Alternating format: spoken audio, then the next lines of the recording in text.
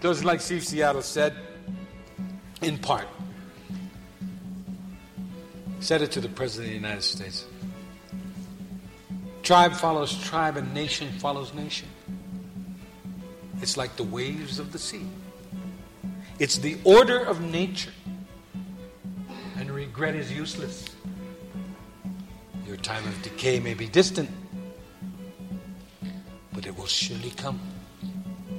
For even the white man's God, who walked and talked with him as friend with friend, could not escape our common destiny.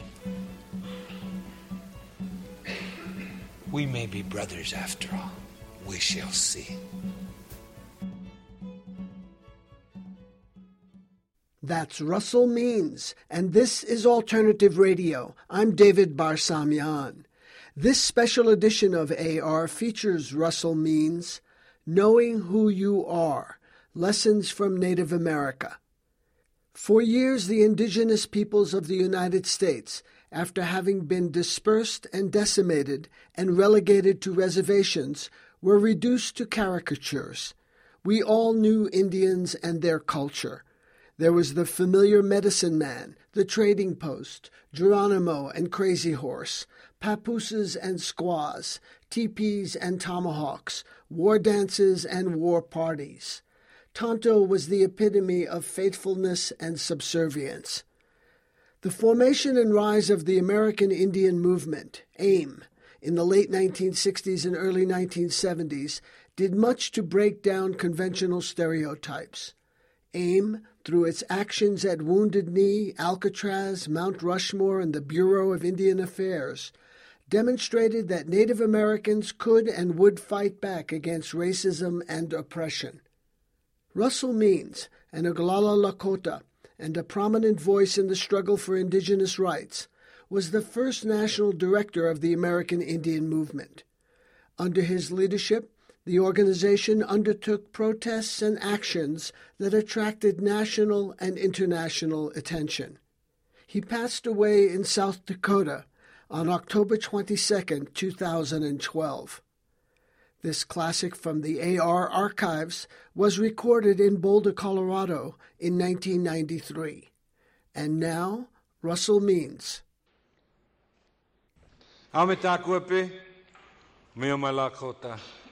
Emajantaha wakin zitios by Kile Chesapa Kin Lila Wakan.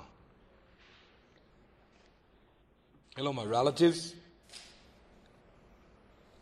I am an ally from Yellow Thunder Village in the sacred Black Hills.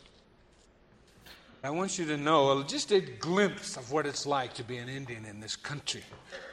Out of sight, out of mind. But in taking that glimpse and acknowledging that fact,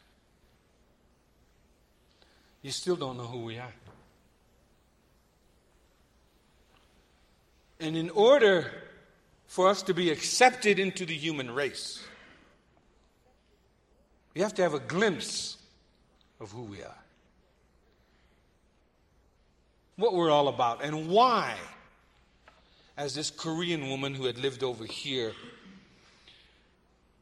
for 12 years, or 8 years at the time I knew, and she was marrying a friend of mine, a Spanish friend of mine in New York City. And we were at a party, and there was an international guest list. And she came up to me and she says, why is it that everybody that comes to this country wants to be just like the Americans, and you who were here first, you don't want to be like the Americans? I said, that's a very astute observation. There is a reason. But I'm not going to tell you at this party. But I'll give you all a glimpse of my heritage and what my children are going to be all about.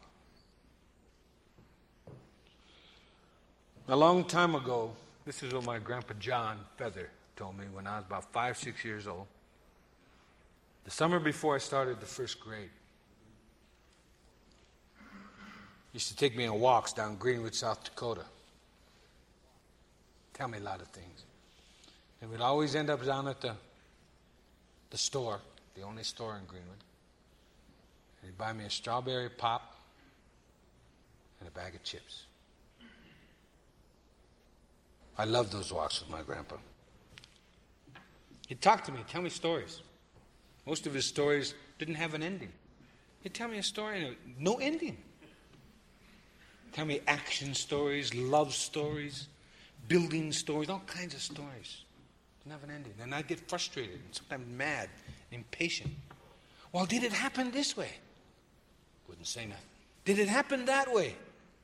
Wouldn't say anything. Sometimes he'd say, well, you figure it out. He never told me the endings to those stories. What I did realize later,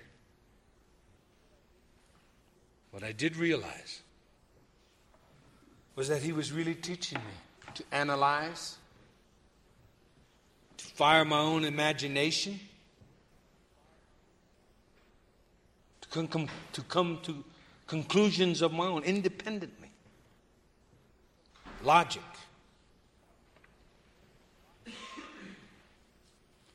He also told me stories about the people. The Lakota. Well, he said Dakota. Because he come from that part of my nation that speaks with a D. He told me this story. A long time ago, the people were sitting around the fire. And the men began to watch the women grow with child. And pretty soon they witnessed the miracle of birth, of life itself being brought forth from the woman into this world. And then as they continued to watch, they saw the woman grab that newborn life and take it to her breast and nurture it. And they saw that child begin to grow big and strong.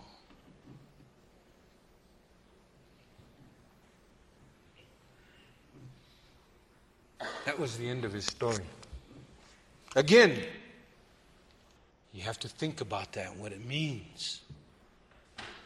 And it wasn't until I joined the American Indian Movement that story resurfaced from the back of my brain.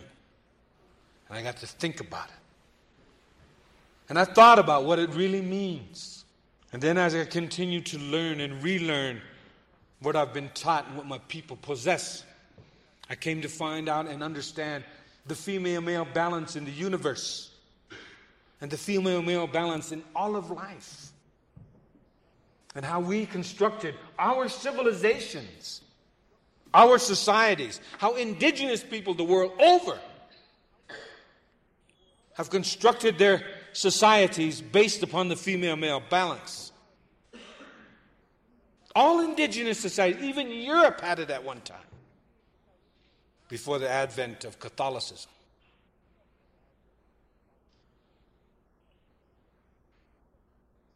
And the female-male balance that is in all of life is in my people. And we acknowledge that the woman is naturally in rhythm with the universe. Think of this. It gives me goosebumps right now. In rhythm with the universe naturally. And with the moon is purified every 29th day on the full moon. Is purified naturally by the universe. Now it's well known that in small communities, the women always have their time of purification at the same time. And it's always with the full moon. And it's at that time, in respect for what the universe is, and in respect for the female-male balance, they would take leave of their communities during their time of purification. And I come to realize they kick back for 4, 5, 6 days, They just kick back, man.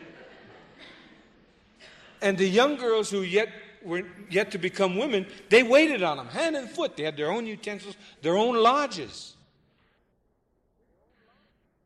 And man, they kicked back, you know.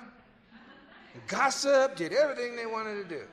And the men were left with the babies, the diapers, etc., man.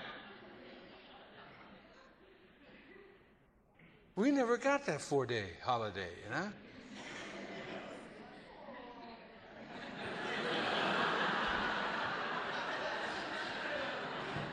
The female-male balance. And so, to understand that, indigenous peoples worldwide began to develop their ceremonies so that the men would come into balance with the female. The female, because she is in rhythm with the universe, is capable of life itself, creating life. So we developed a purification ceremony. It's grossly misnamed, called the Sweat Lodge. It's a purification lodge. That's how we say Inipiwakan, a sacred purification lodge. You know? It's a man's ceremony so that we can become in balance with the female. It represents a womb. And you're reborn when you come out of the purification lodge. You can start again, spiritually clean. Other indigenous societies around the globe have other ceremonies to bring them in balance. And another one that the Plains Indians invoked to try to come into balance with the female is Wiwangwachi, the sun dance. That is where we dance for 4 days and 4 nights without food or water. And on the 4th day, we pierce our chests or our backs with pieces of wood, and then we break it away and break the flesh. Most people think that's a very macho, brave, warrior-like thing to do. But what it is a ceremony to try to understand the burden, the pain and the suffering a woman goes through in childbirth. So that we can have some kind of balance with the female, some kind of knowledge of what it's like to be natural. We have other ceremonies that bring about many songs that talk about this, teach us this female-male balance. In indigenous cultures worldwide, you know that we have songs for everything. A song for everything. Think of anything. We have a song for it. That's why indigenous people know that if we travel anywhere in the world with the drum, we will be welcome. We will be welcomed. Philip Deere, he always counseled those of us in the movement. When you go to another country, to another people, you take a drum and you will be welcome. They will feed you. They will house you. They will protect you, those people. He always took a drum, a small little drum, when he traveled around the world. So these are some of the realities of my heritage.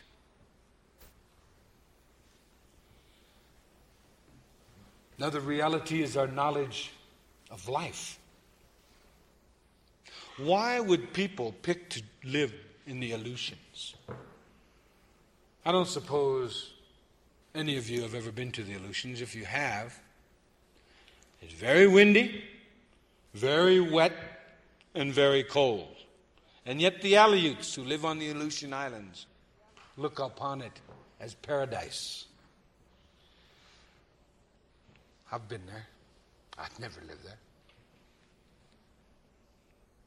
I've been above the Arctic Circle, among the Inuit, Inupiat, and the Yupik, commonly referred to as Eskimos. I wouldn't live there, but it's paradise for them. I now live on the Navajo. My children and the mother of my children live there. And we are bound to follow the matrilineal line as indigenous people. And it's the high desert in the southwest. Now I come from a people who know, like in the desert, it's a paradise. You can't die of thirst. You cannot die of hunger. It is a Garden of Eden down there. On the plains. When first viewed by the Europeans, called it a vast wasteland. Desert of grass. It's a paradise. The mountains, where the mountain people live. It's a paradise. Wherever people live, the earth, our sacred mother or grandmother, has the bounty to reward you. If you take care of your mother, if you take care of your grandmother, she will take care of you. You know, we understand the female-male balance in the universe. We understand that the suns of the universe are the male and the planets are the female. It's the planets. It's the planets that create. It's the suns and the stars that give energy. So you've been taught and told up to this very second, of course, that we're violent people. I mean, in order to kill a people, in order to dominate a people, in order to use a people, any peoples on earth, you first have to dehumanize them. So that if you can dehumanize them, then it becomes a virtue to violate one of your commandments. Thou shalt not kill. After all, these savages aren't humans. So if we're still looking for gold in Brazil or Peru, let's just go wipe out a village or two every so often. As what happened, and it's a big international incident now. What happened in Brazil. Or what's happening to the Navajo right down the road here. Forced relocation. Or what's happening to the Cree. Forced relocation. Or what's happening. Goes on and on. I mean, soldiers have to dehumanize the enemy. Corporate board members have to dehumanize the human race. Politicians have to dehumanize everything. And this is the society you live in. And I'm sick and tired of it. I have my life, my heritage. I know where I come from and why. I know who brought me here. I know what brought me here and why. And I know where I'm going and why. I have no confusion. I have a home. I have a home. It's not Navajo. My home is the land that makes up my skin. It's back home. It's called Ajesapa.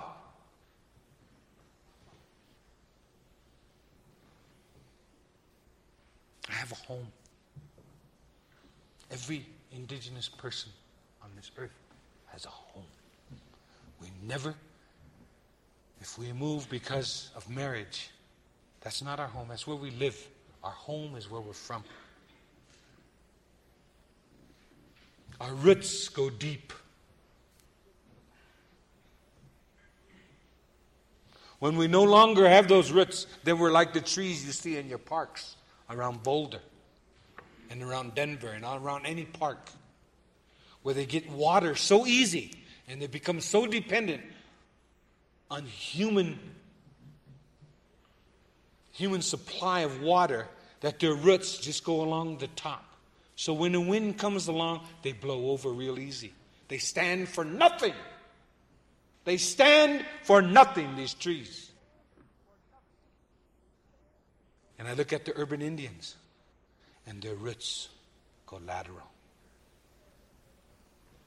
And I cry inside. And I look at the sacred colors of the human race, and the roots are going lateral. And I weep inside.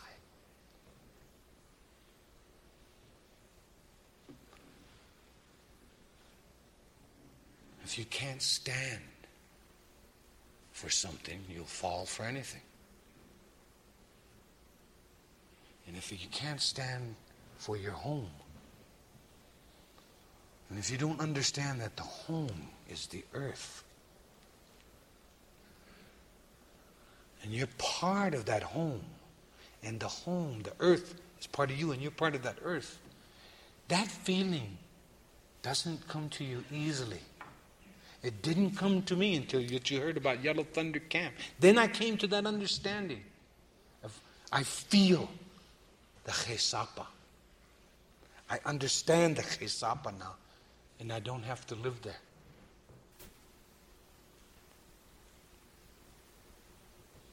I can live on the plains or I can live in the desert, but I know where my home is, and the home of my children. And they also are being taught that feeling. Our mother of the earth, you know. But when you come from a matrilineal society, when you come from a society that when they plant corn, and yes, Plains Indians, and yes, the Lakota planted crops and agriculture. Yes, we had our corn. When you plant corn, you know you have 3 seeds. One for the crows, one for the earth, and one to go wherever. And the 4th one is to grow. So you plant them, and they're sacred little, don't need much irrigation. And those 4 little seeds there, they're talking. And they're choosing who's going to grow, you know. And then they go.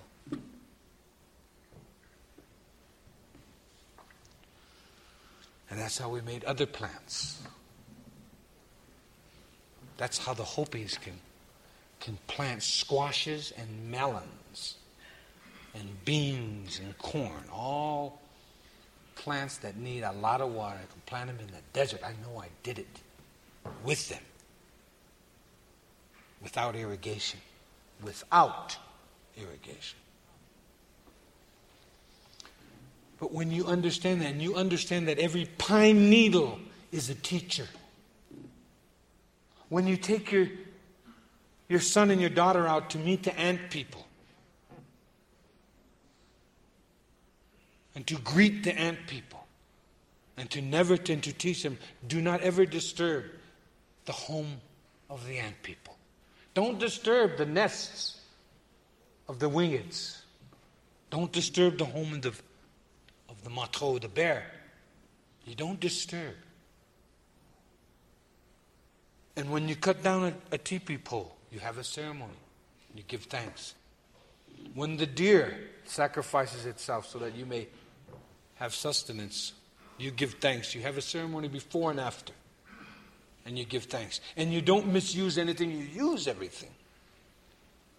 That kind of society that follows the woman, that recognizes the female-male balance, is impossible of violence. Because we have the clan system. The clan system is run by the women. The female-male balance is there.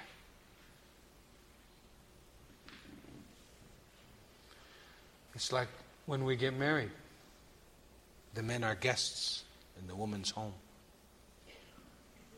And if by perchance we're thrown out, it's for one of two reasons, or maybe both. We're either lousy lovers and or providers.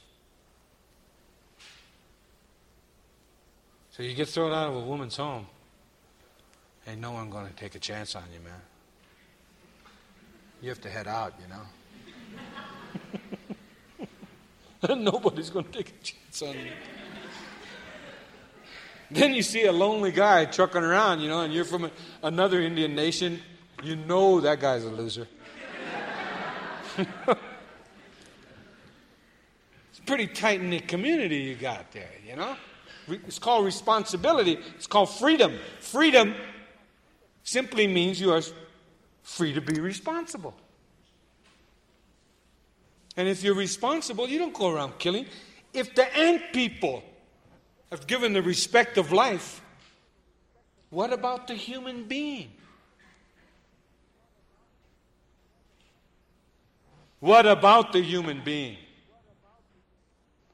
Do the Indians then dehumanize the Crow people? Or dehumanize the Ojibwe people and say they're dirty, rotten savages, we have to go kill them?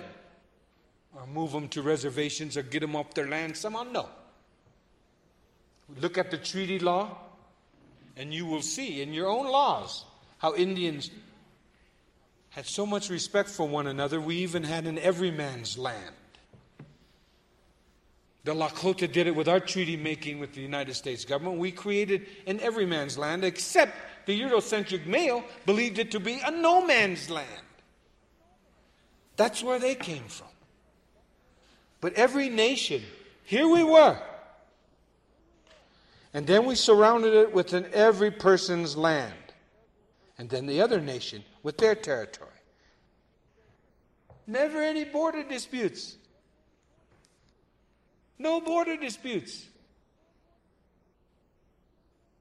Because every place between every nation was in every person's land.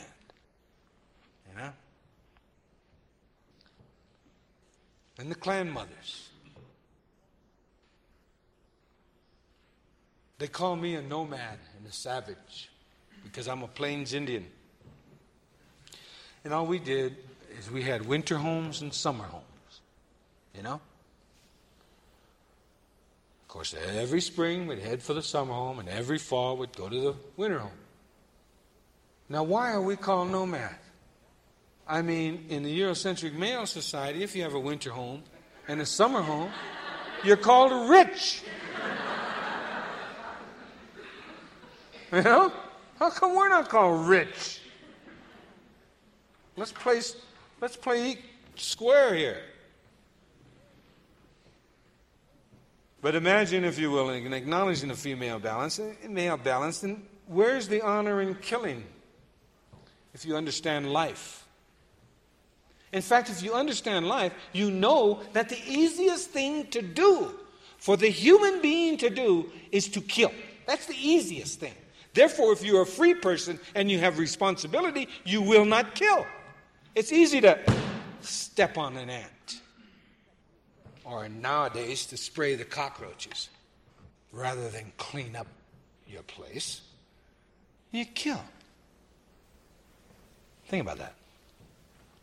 You're listening to Russell Means, Knowing Who You Are, Lessons from Native America, in a special tribute program. This is Alternative Radio. You can order copies of this program by calling our toll-free number, 1-800-444-1977. That's 1-800-444-1977. Or you can order online on our website, alternativeradio.org. That's alternativeradio.org. Now, this violent society I came, this nomadic, savage family I came from. Among the Plains Indian, when there were disagreements, it was usually settled without the spilling of much blood. And this is true of indigenous people around the world. Because of the clan system, we have immediate conflict resolution. Find out about the clan system of any indigenous peoples around the world. And you're going to find out that they have a built-in conflict resolution. Built-in conflict resolution then means, of course, you don't have to resort to violence to settle disputes. Now, we live imperfect human beings. We had our young people who were rambunctious, daring, foolish. They went out, made mistakes. Just like every society. And those mistakes were acknowledged and attempted to take care of. But the most honorable thing we could do when we met an adversary was to touch him. Just touch him and return back. In the Southeast, they had a ball game similar to soccer. And when two nations or two villages couldn't come to an agreement, they'd have a soccer game. Of course, it was very, very rough. Not unlike professional football. And people broke bones and got some lumps. Broken bones, maybe. But they settled their differences. The Maori, I just love it. I went over to the Maori in New Zealand. And the English, which settled New Zealand, it's called Aotearoa. But they have this image of the Maori people as these fierce people, because the Maoris tattoo their faces for spiritual reasons, certain ones of them, and especially the women. Well, that made them look scary, like a Halloween mask. And to this day, the Maori, and they have these drums, and then they have these masks. Boy, that looks scary. So they must be savage, When they had disagreements among themselves, one of the things they did was make faces at one another. And the ones that made the ugliest faces won. I kid you not. And the biggest insult, they didn't flip you off. They mooned you. Yeah.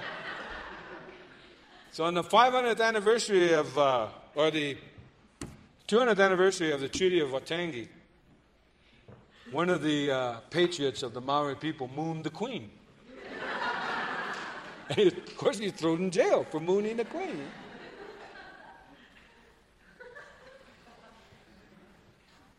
But this is how, these are just light examples of how indigenous people around the world went about settling their differences without the spilling of much blood, if any.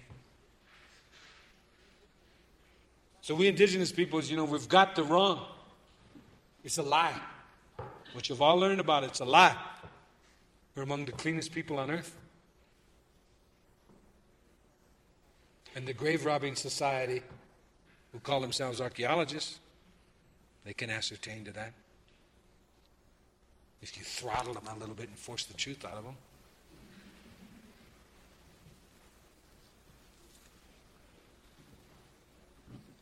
And it's very gratifying to come from a peaceful, because I picked up the gun in the 1970s.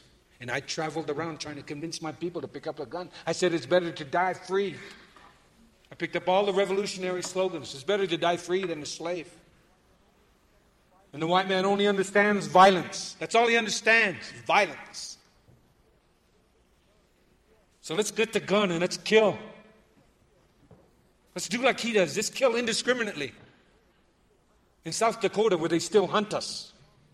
Let's just drive along and we see these ranchers out on our land working their cattle and on their fences. Let's just stop and blow them away. That's what I was saying in the early 70s. Let's take out some judges.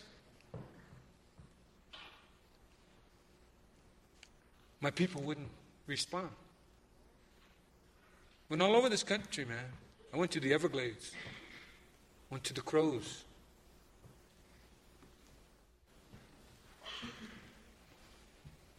Went all over. Down in Miccosukee, in the Everglades, in those chickies. Homes without walls. I begin to have my awakening. They begin to teach me. And I begin to see how much they loved life. And life was so beautiful. They understood it. And that life worked for them, not against them. And they understood the concept of immortality. The indigenous peoples of the world, we understand immortality. We understand there is no death. There's only a change of worlds. And I saw these Miccosukee people, commonly referred to as Seminoles, who were driven into the Everglades. How they just loved life. And to talk to them about picking up the gun was just utterly ridiculous. And yet, they're the nation that militarily defeated the United States of America. You know? Just like my nation, the Lakota. Of course, you all know that, right? You learned that in your high school history books. And it resulted in the 1868 Fort Laramie Treaty. Be that as it may, I came home. And my uncle sat me down, Matthew King. And he said, I want to tell you something, nephew. He said, I want to tell you that the white man is like a child. And you have to have a lot of patience. That's all he said. Thought about that. I gave it a lot of thought. And I put down the gun. And I began to understand what life was all about. I began to really start to listen to my elders. And I understand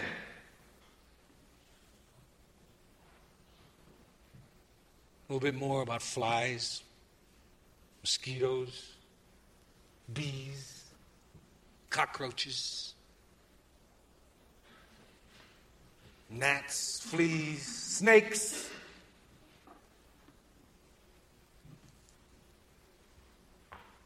Clearer understanding. Spiders. I love spiders. My people have a deep respect for spiders. We never kill them. You shouldn't either. Shouldn't kill anything. Set it free. So I started back in the movement. The one thing in the American Indian movement, though, is we refuse to turn the other cheek. We also refuse to bend over and get the other two kicked. We are staunch believers in the art of self-defense, survival. And like any natural animal, when we're cornered, we will fight and struggle for our survival by any means necessary. But the Eurocentric male is not a dummy. He doesn't want to relinquish power. He never will relinquish power. So he is no longer going to try to change us into two-bit facsimiles of himself. He will allow us to be part-time Indians. What you see at these powwows now, caricatures of what we once were. He will allow us to be part-time Indians. And he will allow you to be part-time Democrats and part-time Republicans, part-time feminists, part-time youth.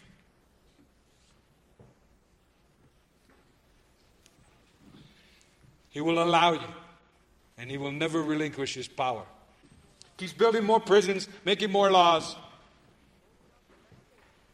doling out the Band-Aids. He's doling out the Band-Aids. All of a sudden, you had this past summer a bunch of drive-by shootings. Let's fix it. We're going to put those youth, longer prison sentences, harsher prison terms. And we're going to build more prisons, put more beds, and build more prison cells. That was the response of your legislature. My God. I've been trying to tell you all that the United States of America is becoming one huge Indian reservation. And it already has. And the statistics will bear me out. Yeah? Let's go into your history. You know, I don't mind telling you about me. I really don't. But I'm getting sick and tired of having to tell you about your own history. But let's go back into your history and how the Constitution came about. It came from us, by the way, the Iroquois Confederacy specifically.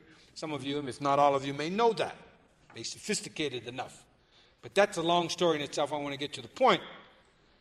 We gave you the idea of individual freedom through representative government. Until that time, the Greeks, nobody. John Locke, nobody. Adam Smith, nobody knew about the freedom of the individual through representative government until we taught you all. All right. The Constitution comes from us. It's already been acknowledged. It's a fact. But the Constitution has been ripped to shreds. Number one, the IRS. Does it have to pay attention to your rights under the Constitution? The DEA, the FBI, all the alphabet. All the alphabet of government. They don't have to pay attention to your rights. And now you're going around screaming on the politicians are leading it. I can't believe you believe them. Tell me, how many times you got to get hit on the head? I used to think my people were colonized on an Indian reservation, you know? And then I have to listen to the blatherings of a politician on TV. Your entire news media has been taken over by the government. Don't you realize the only people they interview are government and ex-government officials? That's a totalitarian state.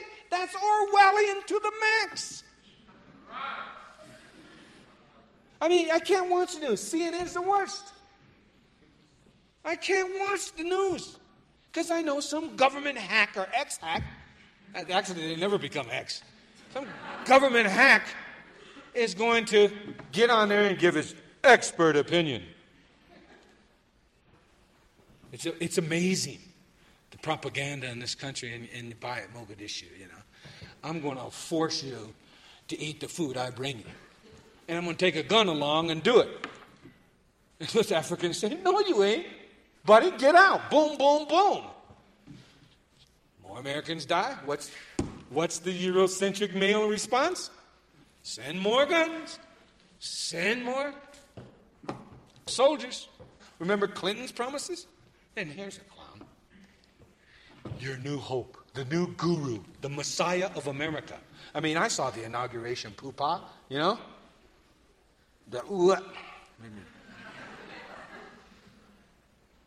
Show business comes out and it's orchestrated, all the beautiful songs, fireworks, and y'all love Clinton.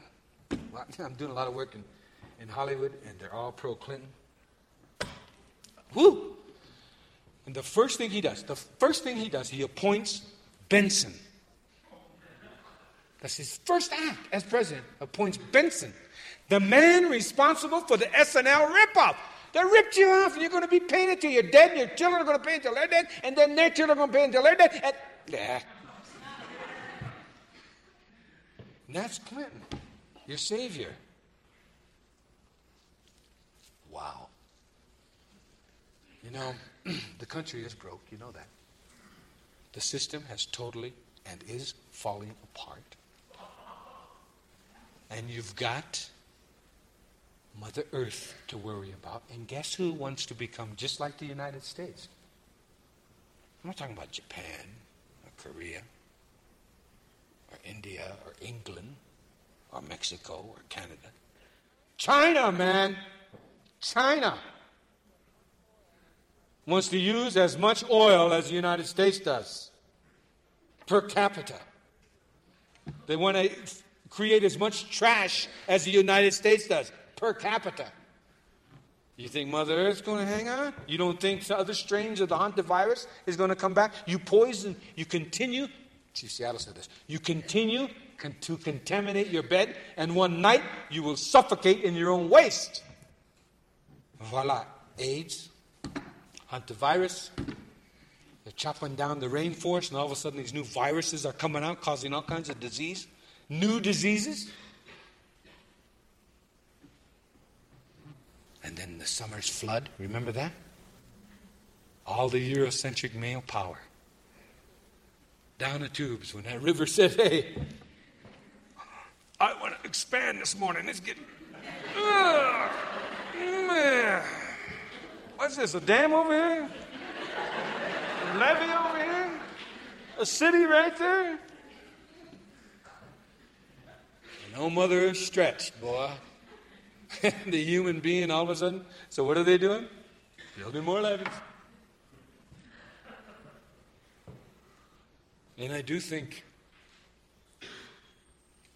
we have to become responsible.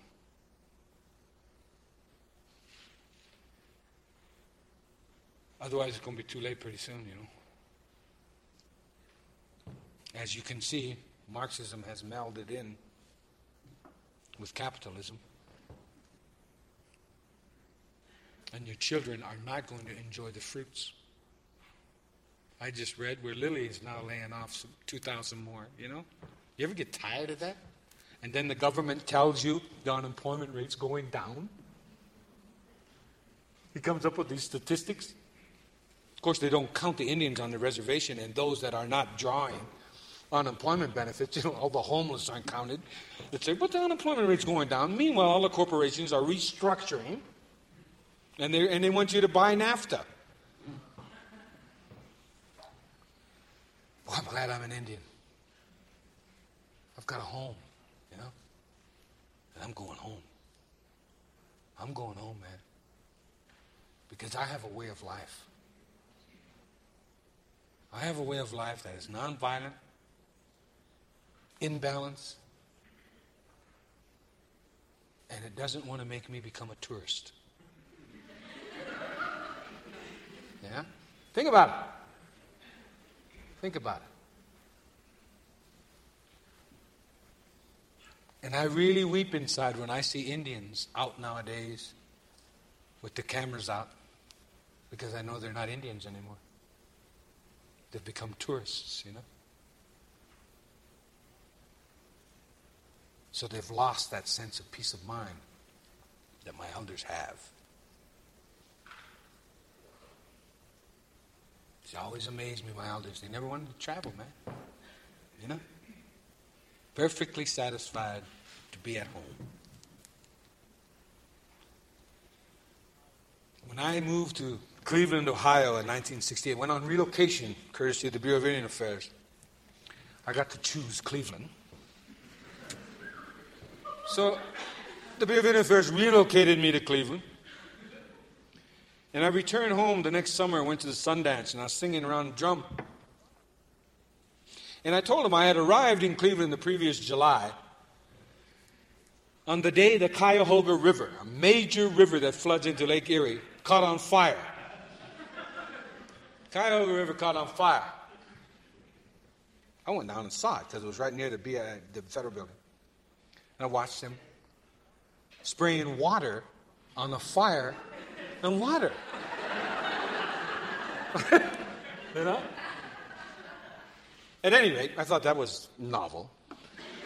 I went home and I was sitting around the drum, and I told them that the river caught on fire. Nobody believed me sitting around the drum. Water doesn't catch on fire. So I explained to them about pollution. And across the drum from me was this older man, gnarled hands of a lifetime of work. He had on what we call Sally clothes. That's Salvation Army clothes. But we say we got it from Sally's department store. Kind of upgrade your feeling there. Uplift your clothes. So he had some Sally clothes. And he had to put it down his head, and in my language, you know, and he said, the poor white man. The poor white man. And I looked at him. Now I was 29 years old. I said, wait a minute. Here's this man who's never been anywhere in his life, destitute practically, poor beyond his life, worked hard all his life, and he feels sorry for his oppressor? I got up from the drum. I went for a walk on that one. And I started thinking, where's he coming from? Where's he coming from? And the more I thought about it, and the more I think about it, he's right.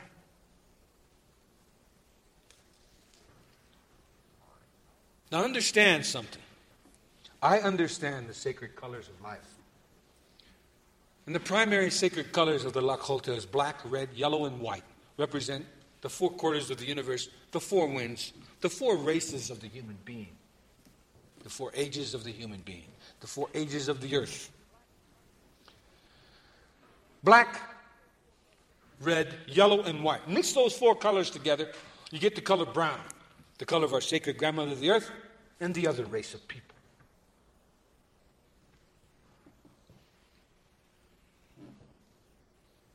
And you cannot go through life without acknowledging those sacred colors.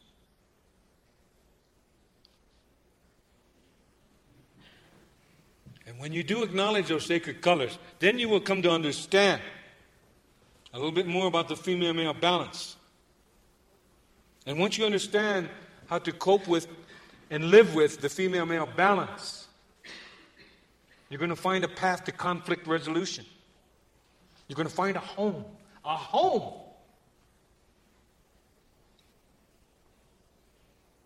A home. And that's what Americans need. You need a home.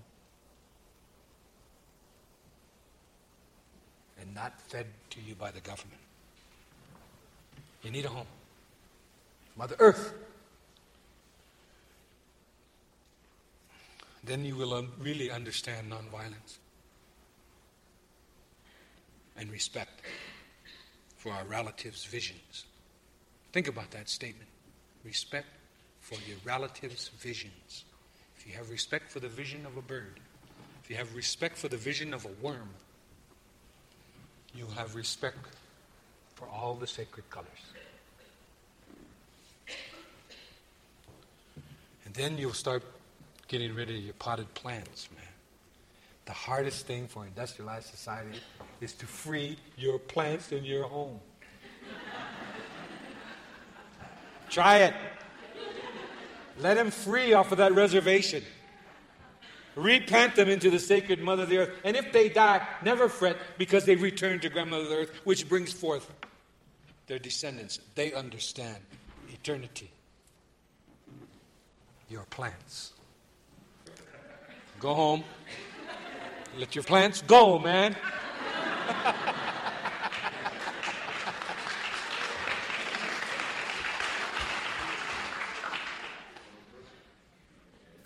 Just like Steve Seattle said, in part, and I close with this.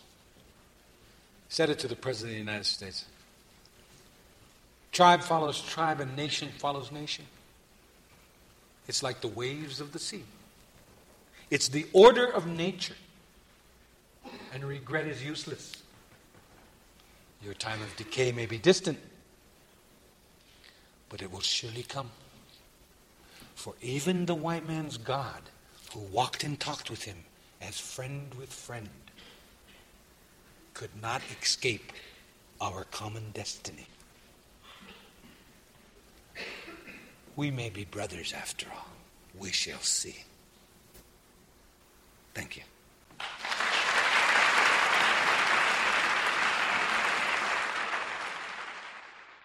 That was Russell Means, Knowing Who You Are, Lessons from Native America. This classic from the AR archives was recorded in Boulder, Colorado in 1993. Russell Means, an Oglala Lakota and a prominent voice in the struggle for indigenous rights, was the first national director of the American Indian Movement. Russell Means died on October 22, 2012. This program is produced by Alternative Radio, an unembedded award-winning weekly series based in Boulder, Colorado. Since we began broadcasting in 1986, AR is independent. That's why we can do programs such as the one you just heard, or others with Michelle Alexander, Paul Cienfuegos, Winona LaDuke, Arundhati Roy, Medea Benjamin, and Noam Chomsky. We also have another Russell Means program called For the World to Live, Columbus Must Die. To access our complete audio and book catalog, just go to our website, alternativeradio.org. Again, our website where we are podcasting, alternativeradio.org. To place a credit card order for a CD, MP3, or written transcript of the program you just heard, Russell Means, Knowing Who You Are, Lessons from Native America, call us toll-free at 1-800-444-1977. Again, that toll-free number is 1-800-444-1977. Or you can order on our secure website, alternativeradio.org. That's alternativeradio.org. Series theme music is performed by the Kronos Quartet from Pieces of Africa. Joe Ritchie is our editor. I'm David Barsamian. Thank you for listening.